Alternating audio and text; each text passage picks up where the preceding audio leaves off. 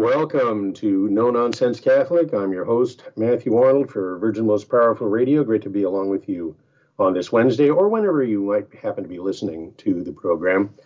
Got a lot on deck today. Going to talk about the top 10 liturgical abuses and also the underlying reasons behind why so many of the faithful do not assist at Mass on Sundays anymore, and why we have a vocations crisis that has led to parish closures and has left the Church in the United States increasingly dependent on priests from foreign countries.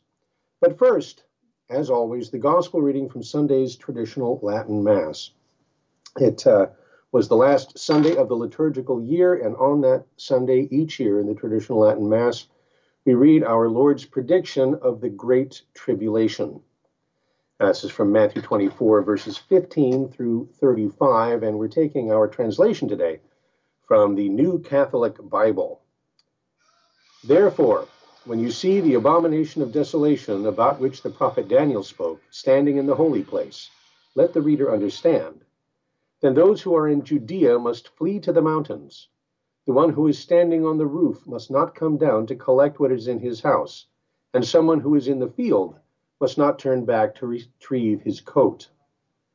Woe to those who are pregnant and to those who are nursing infants in those days. Pray that you will not have to take flight in the winter or on a Sabbath, for at that time there will be great suffering that has not been equaled since the beginning of the world until now, and will never again be duplicated. And if those days had not been cut short, no one would be saved. But for the sake of the elect, they will be shortened. Therefore, if anyone says to you, look, here is the Christ, or there he is, do not believe it. For false Christs and false prophets will arise, and they will perform great signs and wonders that are impressive enough to deceive even the elect, if that were possible. Remember, I have forewarned you about this.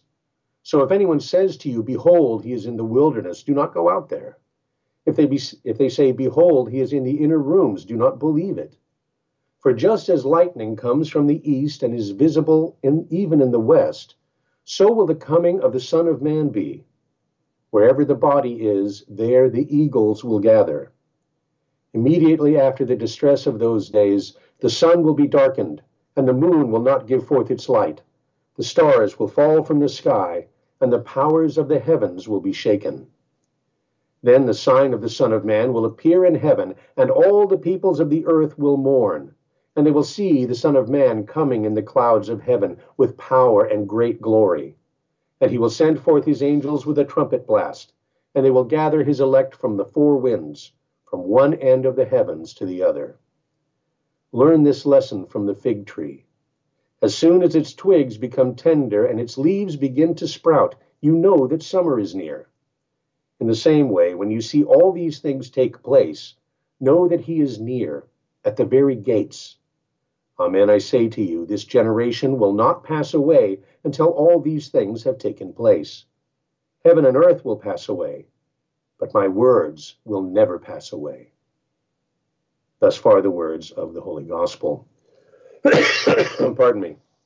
This is the first half of what is called the Olivet Discourse, the final sermon of Jesus in Matthew's Gospel, delivered on the Mount of Olives. And the verses that we just read are generally understood to prophesy the destruction of Jerusalem in 70 AD. And then verses 36 and following that come after refer to the second coming of Jesus. Now, this is the consensus of the Fathers, and I think you can understand that because it says that this generation will not pass away before these things take place. So if he's speaking circa, 33 AD, then, the destruction of Jerusalem is 40 years later. That's a biblical generation, right? So obviously the world didn't end in the first century. So it doesn't make sense for it to be specifically about that if, he's talking about something that's going to happen within a generation. Like I said, that's the consensus of the Fathers, but some scholars have interpreted the whole discourse to be about the destruction of Jerusalem.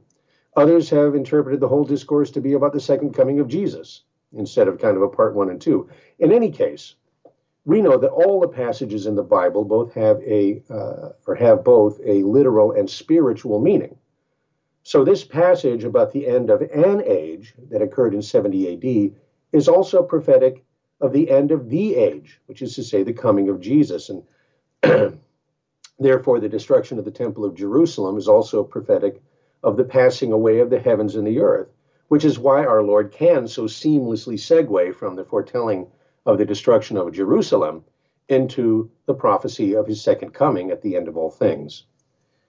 Daniel's abomination of desolation that he mentions refers to Antiochus Epiphanes IV, who burned Jerusalem and plundered the temple back in the Old Testament days and set up an altar to Zeus. That's the abomination of desolation in the holy place.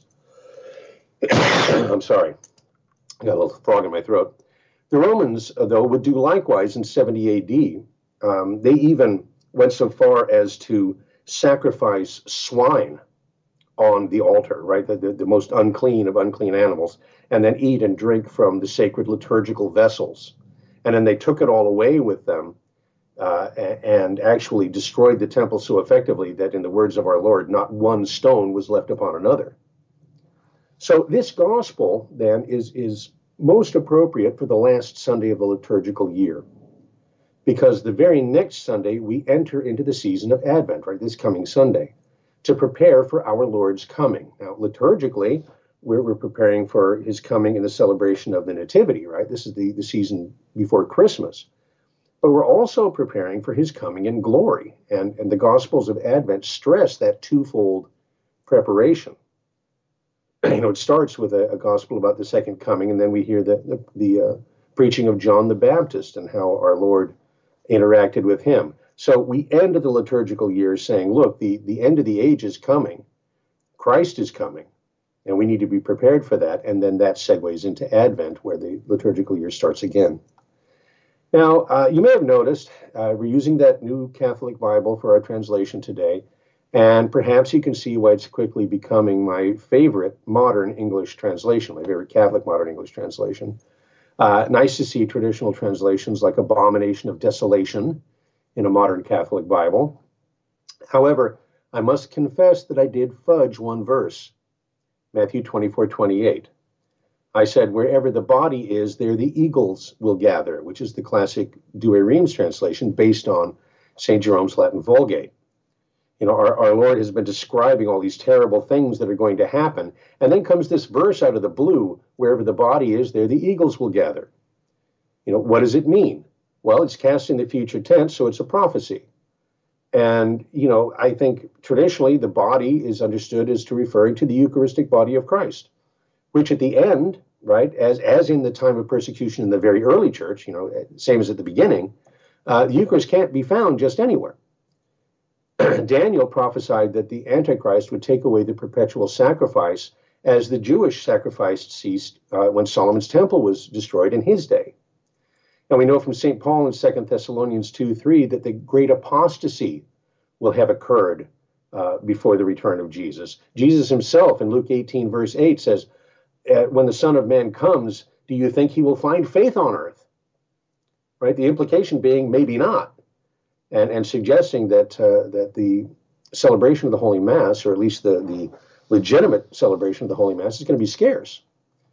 And already in our day, of course, we see parishes closing at an alarming rate and almost unbelievably low Mass attendance. But where the Holy Mass is, there the Eucharist is found. And there will be gathered the eagles, which refer to the saints of the Church. Now, unfortunately, the New Catholic Bible, like most other modern English versions, renders verse 28 differently. Rather than saying wherever the body is, there the eagles will gather, it says wherever the corpse is, there the vultures will gather. Right? That's strikingly different. So why the change? Well, according to modern scholarship, this was a popular Jewish proverb that in this context signifies both the uncertain time of the Lord's coming and his universal presence, right? Both at once.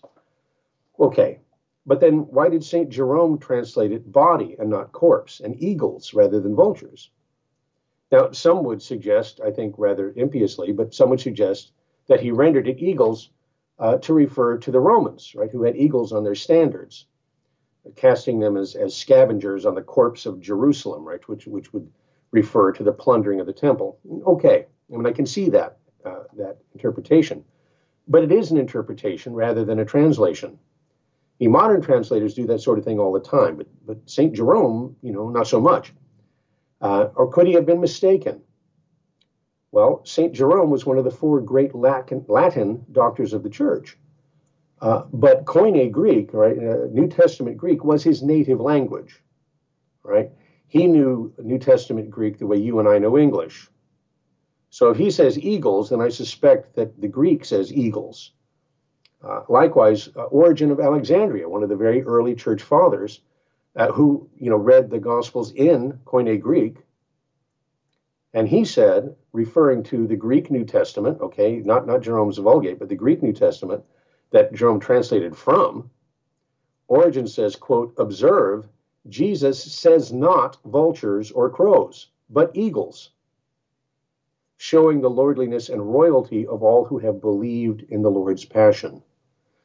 All right, so he's very, very adamant that the word in the Greek is not vultures or crows, but eagles. And further, Jerome's translation tells us corpus, which is body in English, and not corpse, which would be cadaver. All right, and we're going to understand why when we come back. I want to say thank you for being with us. Got a lot of great stuff coming up, including top 10 liturgical abuses and the loss of transcendence in the church. That and lots more when we return with more No Nonsense Catholic here on Virgin Most Powerful Radio. Stay with us.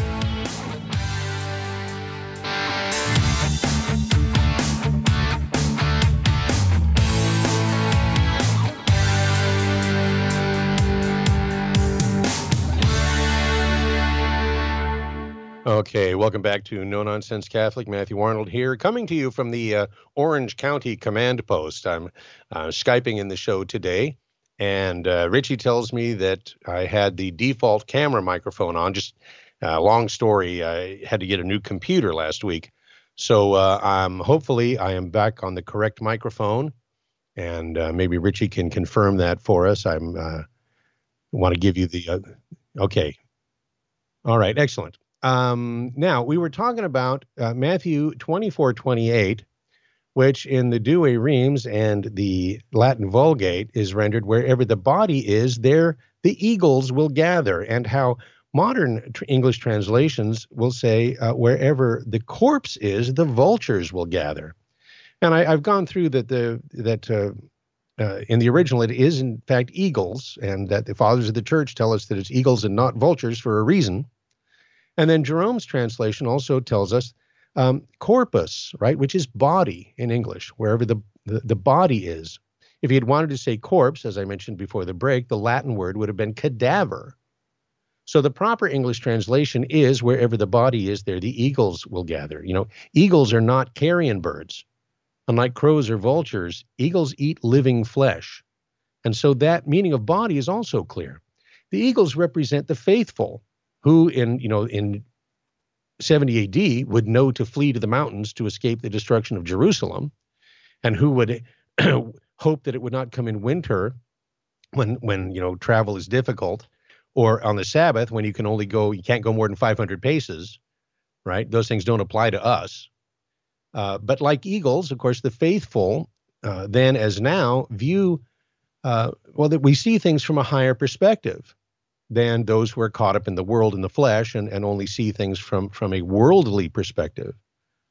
And where do the eagles gather? They gather with the body. That is to say, the body of Christ, not only the church and a representation of Christ on Calvary, but his Eucharistic body.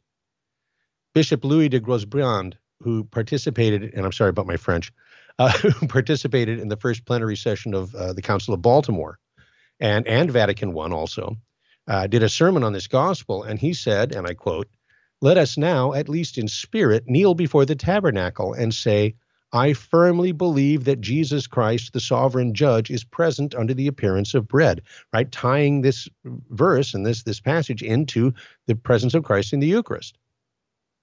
He says, "Through love of men, he shed his blood, and in the Holy Church, I find him day and night ready to listen to my prayers. Here is the holy table where he feedeth my soul under life everlasting, And here is the altar where he offers himself every day as a victim of thanksgiving and propitiation. Pardon, O Lord, all my negligences toward the mystery of thy body and blood. Grant that I may ever love thee, that I may often unite myself to thee in thy sacrament, and then I will fear neither death nor judgment. Wherever the body is, there the eagles will gather, and that is no nonsense. Okay, moving on. Last Sunday, due to circumstances beyond my control, I was unable to assist at the traditional Latin Mass at our parish with my beloved family. Now, of course, that means I was obligated to attend another celebration, which means that I had to go to a celebration of the new order of the Mass. And so I did, and it was a powerful reminder of why I started going to the traditional Latin Mass in the first place. Now, there is such thing as a reverently celebrated Novus Ordo Mass. And I would mention that daily masses, especially early morning masses, tend to have fewer abuses, probably because there's fewer hands involved and who's got the energy for liturgical shenanigans before their first cup of coffee. But the fact is that the reverent Novus Ordo is something of a unicorn around here. I mean, it's rare to find an ordinary form mass locally that does not suffer from some, at least, liturgical abuse. And last Sunday, I witnessed a number of the most common abuses. And so today, I wanted to offer my liturgical abuse top 10. Before the first or the Second Vatican Council, right, before the imposition of the new Mass, there really weren't any surprises when you came to Mass. And that's one of the reasons I like the traditional prefer the traditional Mass. That was the thing I was looking for. I just wanted to be able to go to Mass on Sunday and not have any surprises, not not find something that was going to leave me confused or upset or whatever, because I should be able to just go to Mass. And of course, in many places, you find priests that are, improvising as they go along, or you'll even see over the last, however long I've been Catholic, 26, 27 years, you see even archbishops and bishops issuing pastoral letters that are actually at odds with, the regulations, liturgical regulations of the church.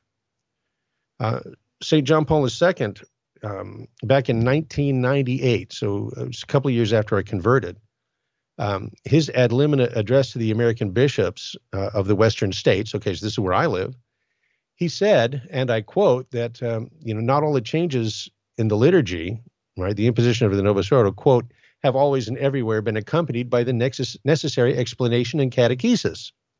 As a result, in some cases, there's been a misunderstanding of the very nature of the liturgy, leading to abuses, polarization, sometimes even grave scandal, unquote. Now, this is Pope John Paul saying, it's been, at that time, 28 years since the imposition of the new Mass, and unfortunately, people weren't taught, and the changes weren't properly explained. And he's basically saying that the liturgy got hijacked by people who had different ideas about the way things should be done.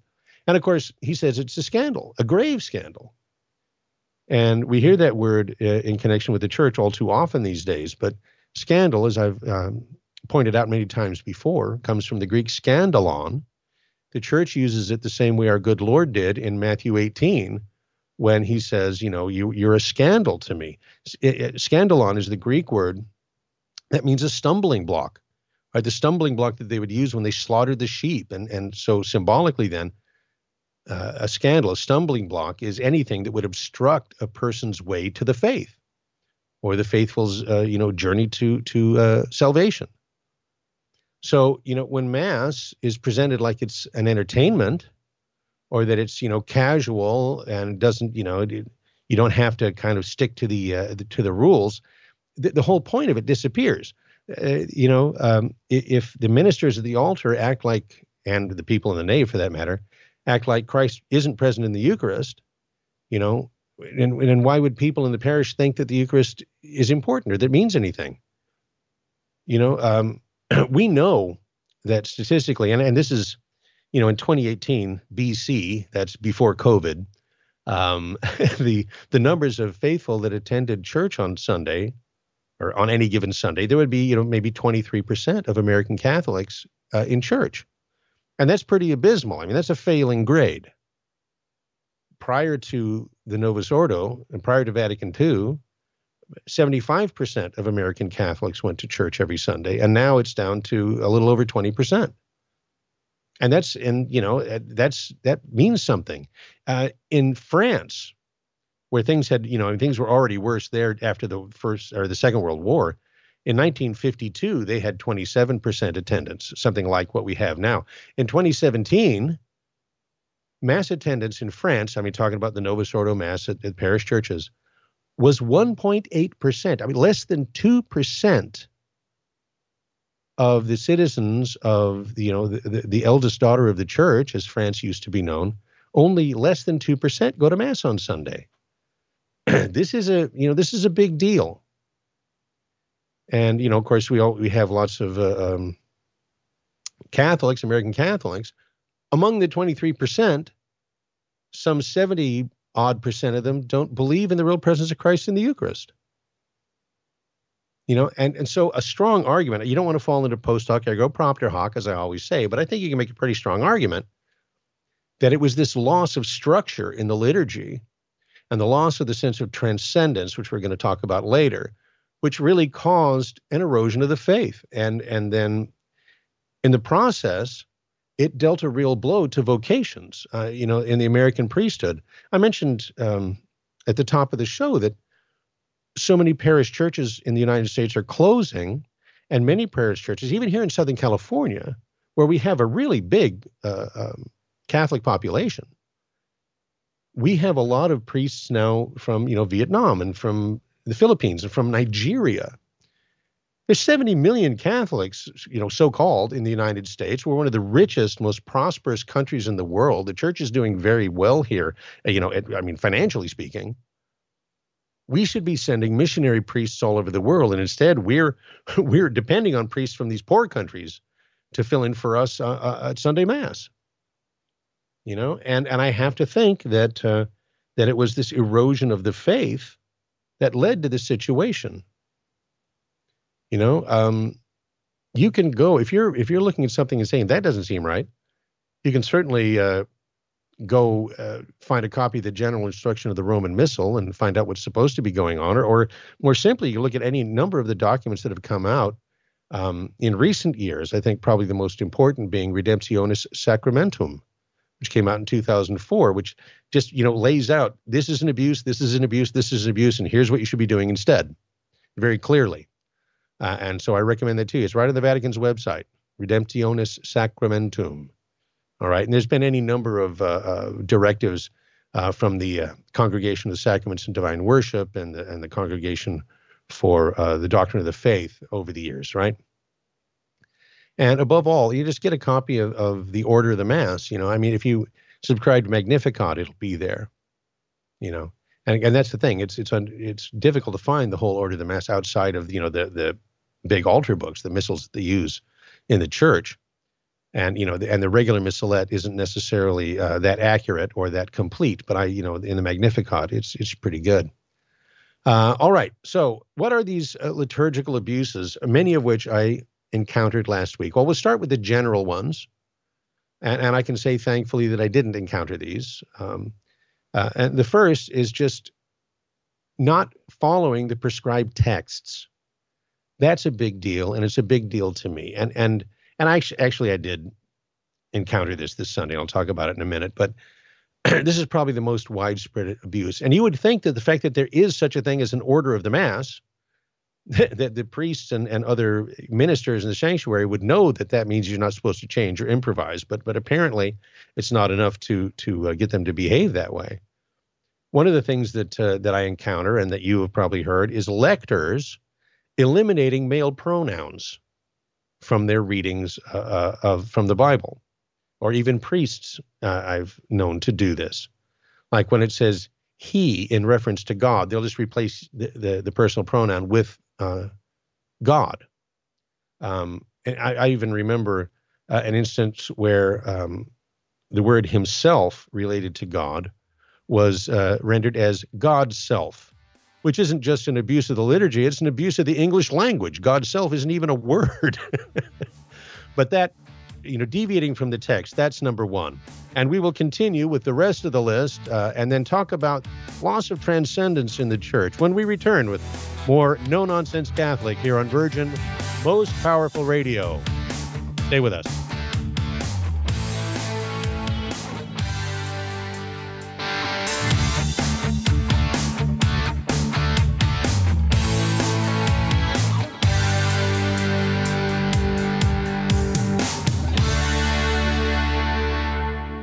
Welcome back to No Nonsense Catholic. We've been talking about liturgical abuse, and that is an issue. And we brought up the first of the kind of top 10 list of liturgical abuses, and that's disregarding or replacing or improvising instead of using the prescribed texts for the order of the Mass. And I talked about using inclusive language where it's not a part, reading the Bible in a way that, with words that it doesn't have, that sort of thing. And then, you see priests will do it as well. I think one of the most common is in the Nicene Creed, where it says that Christ was born for us men and for our salvation, that they'll admit the word men, just for us and our salvation. Or they'll generalize, like in the washing of the hands, the priest says, Lord, wash away my iniquities and cleanse me of my sins. And you'll hear priests say, our iniquities, and cleanse us of our sins, and I don't know where that comes from, a misguided idea that everybody is somehow celebrating the Mass and not just the celebrant. Anyway, that's a number of things. The point is that going all the way back to Sacrosanctum Concilium, the Constitution on the Sacred Liturgy at Vatican II, it says, regulation of the sacred liturgy depends solely on the authority of the Church. That is, on the Apostolic See, and as laws may determine, on the bishop. Therefore, no other person, even if he be a priest, may add, remove, or change anything in the liturgy on his own authority. And that's pretty clear. And it was repeated any number of times in the documents that came out to try and correct the abuse, like Sacrum Liturgiam, and I mentioned Redemptionis Sacramentum. Also, in Inestimabile Donum, which came out back in 1980, way in 1980, it said deviations from the order are illicit, and when done intentionally, they are a grave offense. That's the Vatican II term for mortal sin. They are a grave offense both against the Church and against the faithful who have the right to an authentic liturgy. When people abuse the liturgy, they're abusing you. They're committing a sin against the Church, and they're committing a sin against the faithful. And so, when they say, what's the big deal? That's the big deal. Let's see. Coming up next would be replacing the homily, right?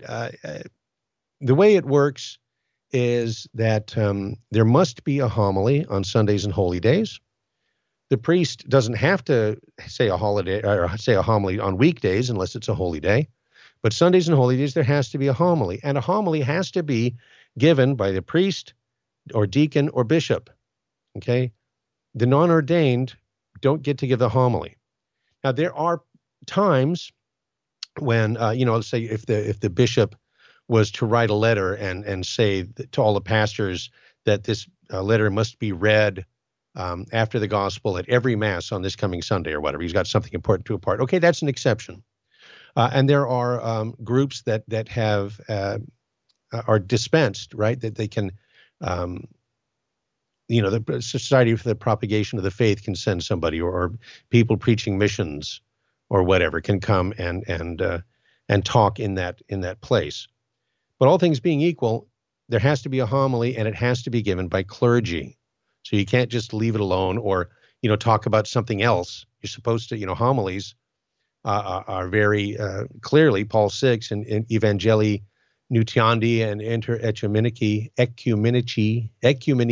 Boy, that's hard to say. A lot of vowels in that word. You don't pronounce them all. Ecumenici. He says very clearly that the homily should relate the readings to one another and to indicate how their message can be applied in the lives of parishioners. Now, obviously, making announcements or giving the financial report or making a plea for money is not the same thing as a homily. I mean, if the bishop tells them to do that, they need to do a homily first and then do that.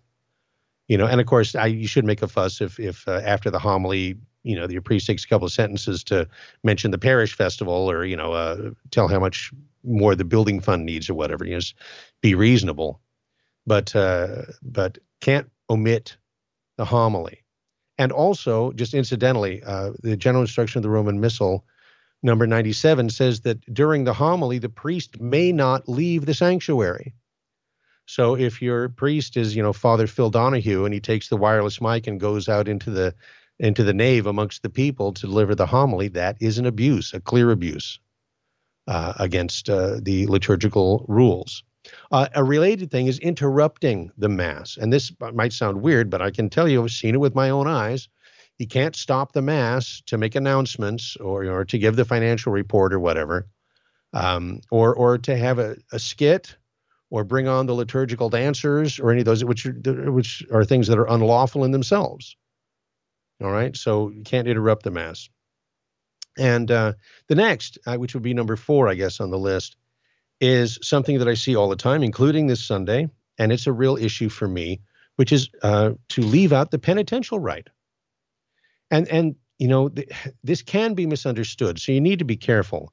Right in the missal, and I've got it in front of me here, there are 3 different forms of the penitential act. Now, the first is the common one, and all things being equal, the one you would expect.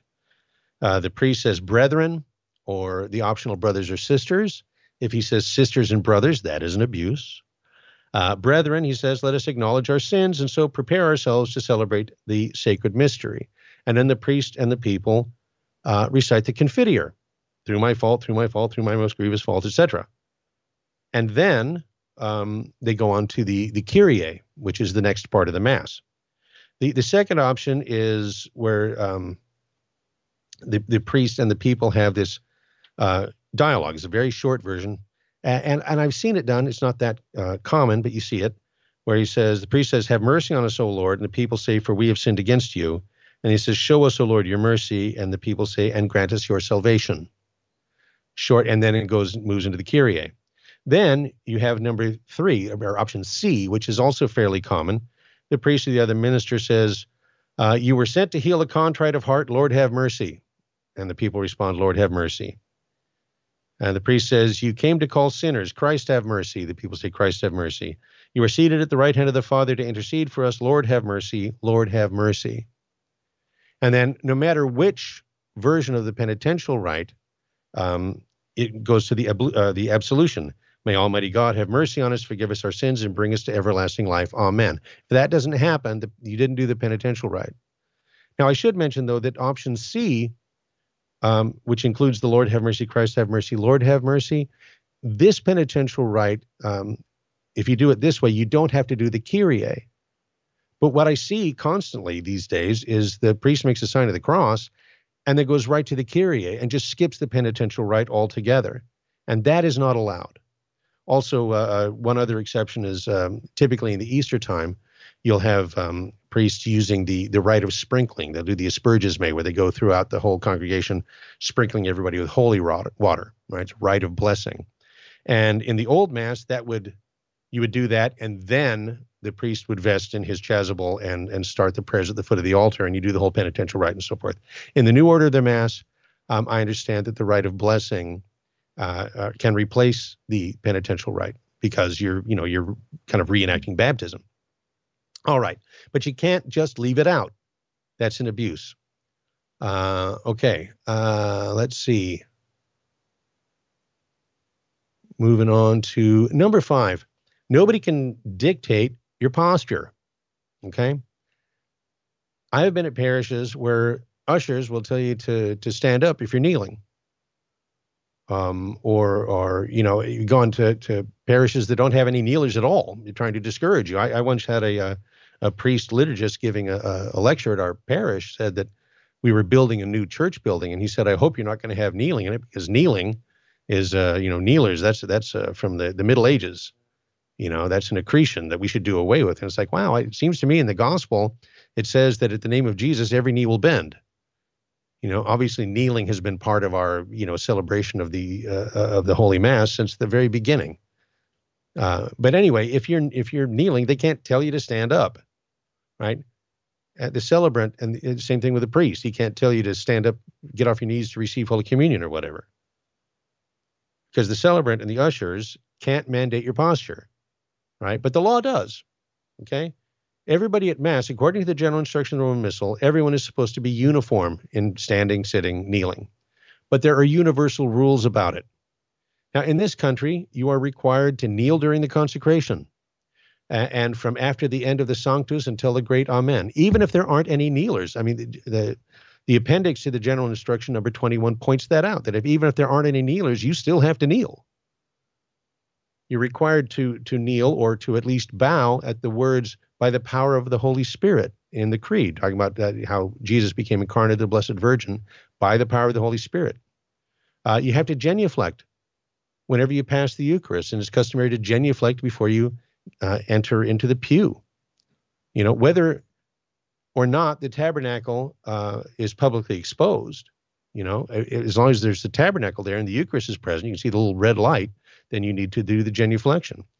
And contrary to what you see in a number of churches these days, that tabernacle can't be tucked away in a closet or in a corner someplace out of the way. According to the directives of the church, it should be, and I quote, placed in a part of the church that is prominent, conspicuous, beautifully decorated, and suitable for prayer. Okay? And if it's not, then that is an abuse. Similarly, dictating the manner that you receive, in which you receive Holy Communion. Okay, Vatican II, first off, said nothing about communion in the hand. There were countries that introduced that practice illicitly, and Pope Paul VI was asked to correct it, and what he did was send out a survey to the bishops of the world to see, to ask, should that be allowed where it already exists, where people are already doing it? And the answer came back, no. But he didn't want to just suddenly suppress receiving communion in the hand, so he granted an indult to let the practice continue for a time where it was already being done. Now, oddly enough, the bishops of the United States, where the practice did not exist, asked his permission to introduce it here, and even more strangely, it was granted. But the universal norm is still to receive kneeling and on the tongue, and you cannot be refused when you want to receive that way. Okay, coming back with the rest of the list and more right after this on Virgin Most Powerful Radio.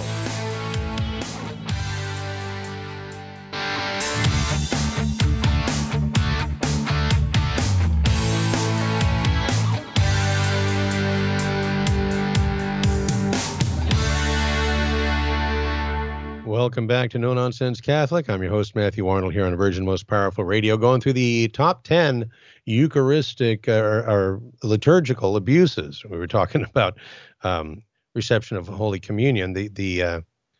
Pardon me, that the local parish or whatever cannot dictate the manner in which you receive Holy Communion.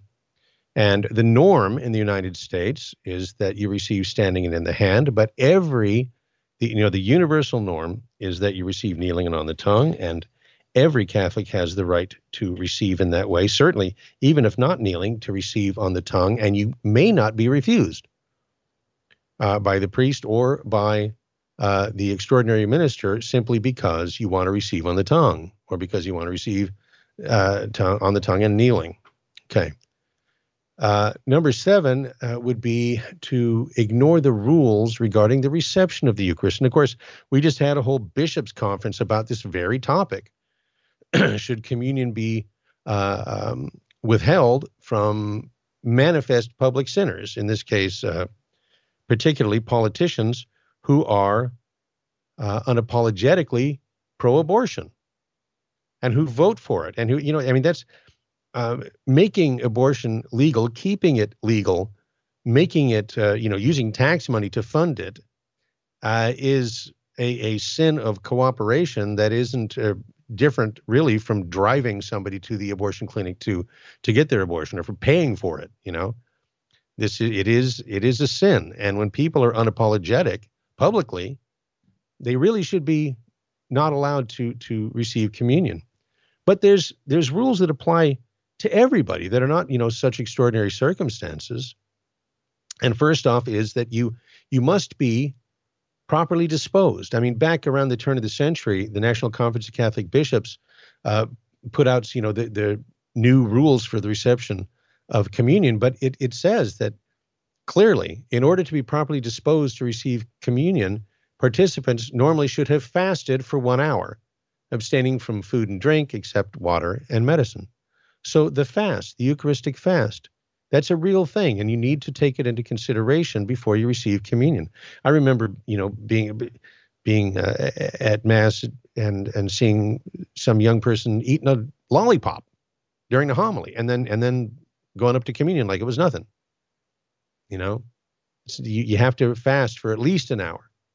Also, non-Catholics, except in the rarest of very specific circumstances, non-Catholics are never to receive communion in the Catholic Church, right? That communion is when the priest holds up the host and says the body of Christ, and you say amen, you're acquiescing to everything that church teaches, most especially that you believe that Christ is truly present in the Holy Eucharist. And if you don't believe those things, you oughtn't to be receiving communion. It's that simple.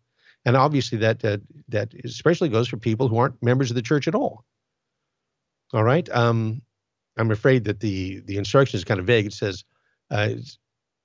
non-Catholics should ordinarily not be committed to Holy or admitted to Holy Communion because there's these very rare circumstances where it's okay.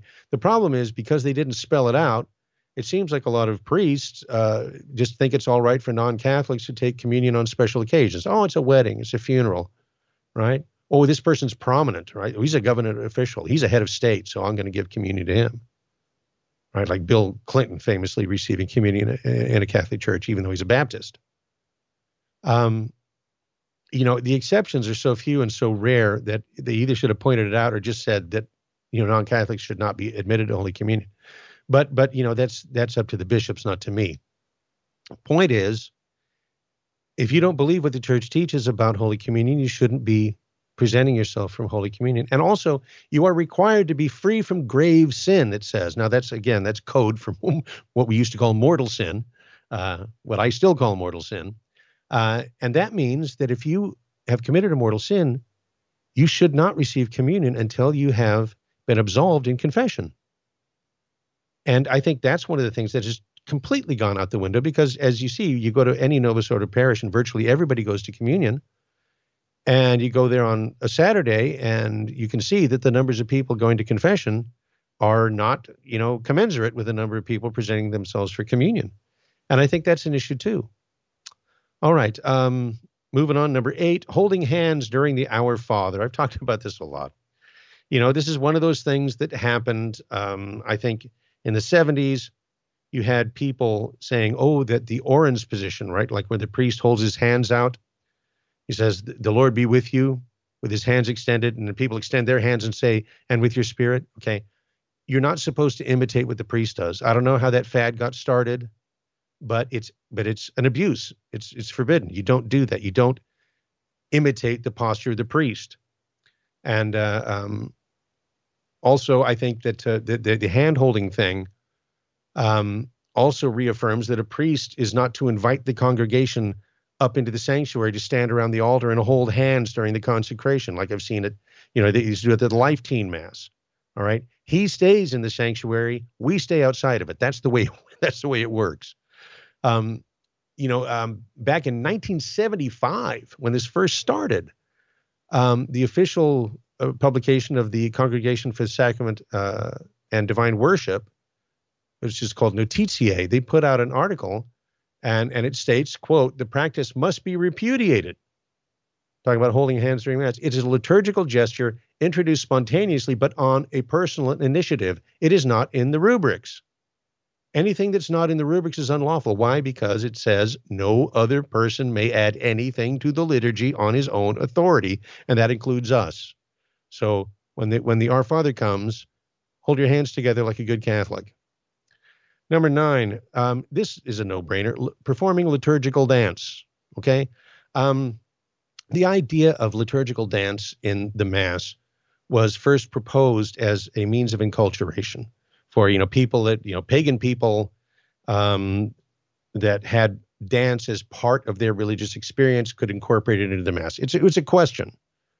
But for the United States, again, in Notitiae, the Sacred Congregation for Divine Worship in the Sacrament says, and I quote, that to dance in the liturgy in the United States would be to add, quote, one of the most desacralized and desacralizing elements, leading to an atmosphere of profanity which would easily suggest to those present worldly places and profane situations. Nor is it acceptable to introduce into the liturgy the so-called artistic ballet, because it would reduce the liturgy to mere entertainment. Unquote. Liturgical dance, at least in this country, it's an abuse. And then number 10, emptying the holy water fonts for some reason. Of course, now this applied to, BC and AC, which is before COVID and after COVID. It was such a mess. But for many, many years, parishes, especially like during Lent, they'll take the holy water out of the holy water fonts and maybe even like replace it with sand. Oh, it's Lent. We're in the desert. Oh, it's like, that's what, we're fasting from holy water? We're fasting from sacramentals? That's absurd. To empty holy water fonts during Advent or Lent is not found anywhere in the liturgical law. And that's enough to suppose it's forbidden. And it makes absolutely no sense. It's a sacramental. It carries with it a degree of forgiveness of sin and remission of punishment. That's right in the Catechism of the Catholic Church. There is no spiritual benefit to be derived from depriving the faithful of this legitimate sacramental at any time, for any reason. In fact, removing it during a penitential season is particularly weird because that's when we need it the most. Now, as you thank you, Richard just gave me his personal opinion in my headphones, so I won't repeat it.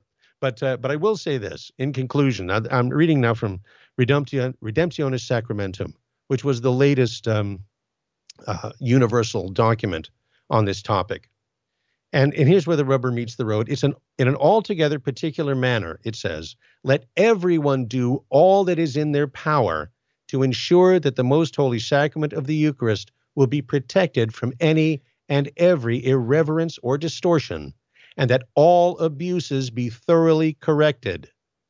This is a most serious duty incumbent upon each and every one, and all are bound to carry it out without any favoritism. In other words, everybody, you or me included, because it goes on to say any Catholic, whether priest or deacon or lay member of Christ faithful, has the right to lodge a complaint regarding a liturgical abuse to the diocesan bishop or to the competent ordinary equivalent to him in law, right? So if you don't have a bishop, maybe an abbot or whatever, or to the apostolic see on account of the primacy of the Roman pontiff, right? So you can always send a letter to the bishop, you can send a letter to Rome.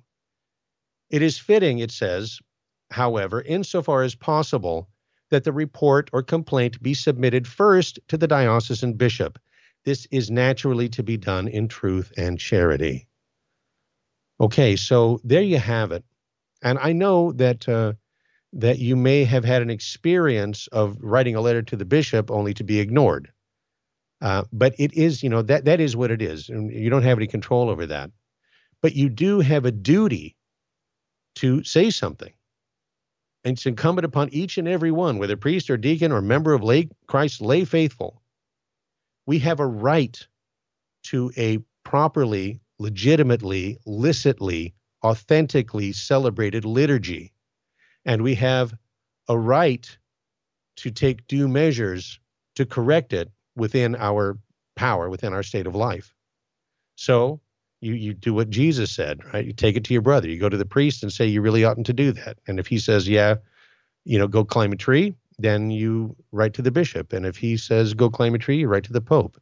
And then when you stand before God at the end of all things, you can say, I did what I could. And you will have done.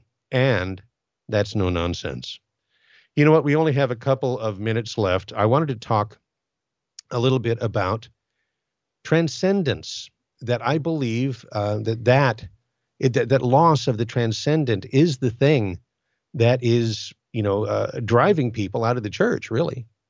I'm going to say something controversial, and only because I don't think anybody has said it in my hearing, and that is that the new order of the Mass was never really accepted by the faithful, because, and I'm not talking about just the little sliver of the faithful that continue to go to the traditional Latin Mass, but the great mass of the faithful that, confronted with the new paradigm, simply left the church.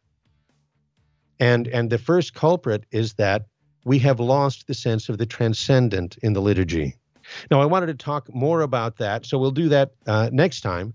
And in the meantime, I want to say thank you so much for listening, and thank you for helping us with your prayers especially. And if it's possible, you can visit the website, vmpr.org, and hit that donate button or become a monthly donor. Lots of good stuff for people that donate monthly, especially at a certain level. So go to vmpr.org and check that out. Also, we have the Spiritual Warfare Conference coming up in January of 2022. Read all about it on vmpr.org, and remember to register now because it's filling up fast. Until next time, thanks for listening, and may God richly bless you and your family.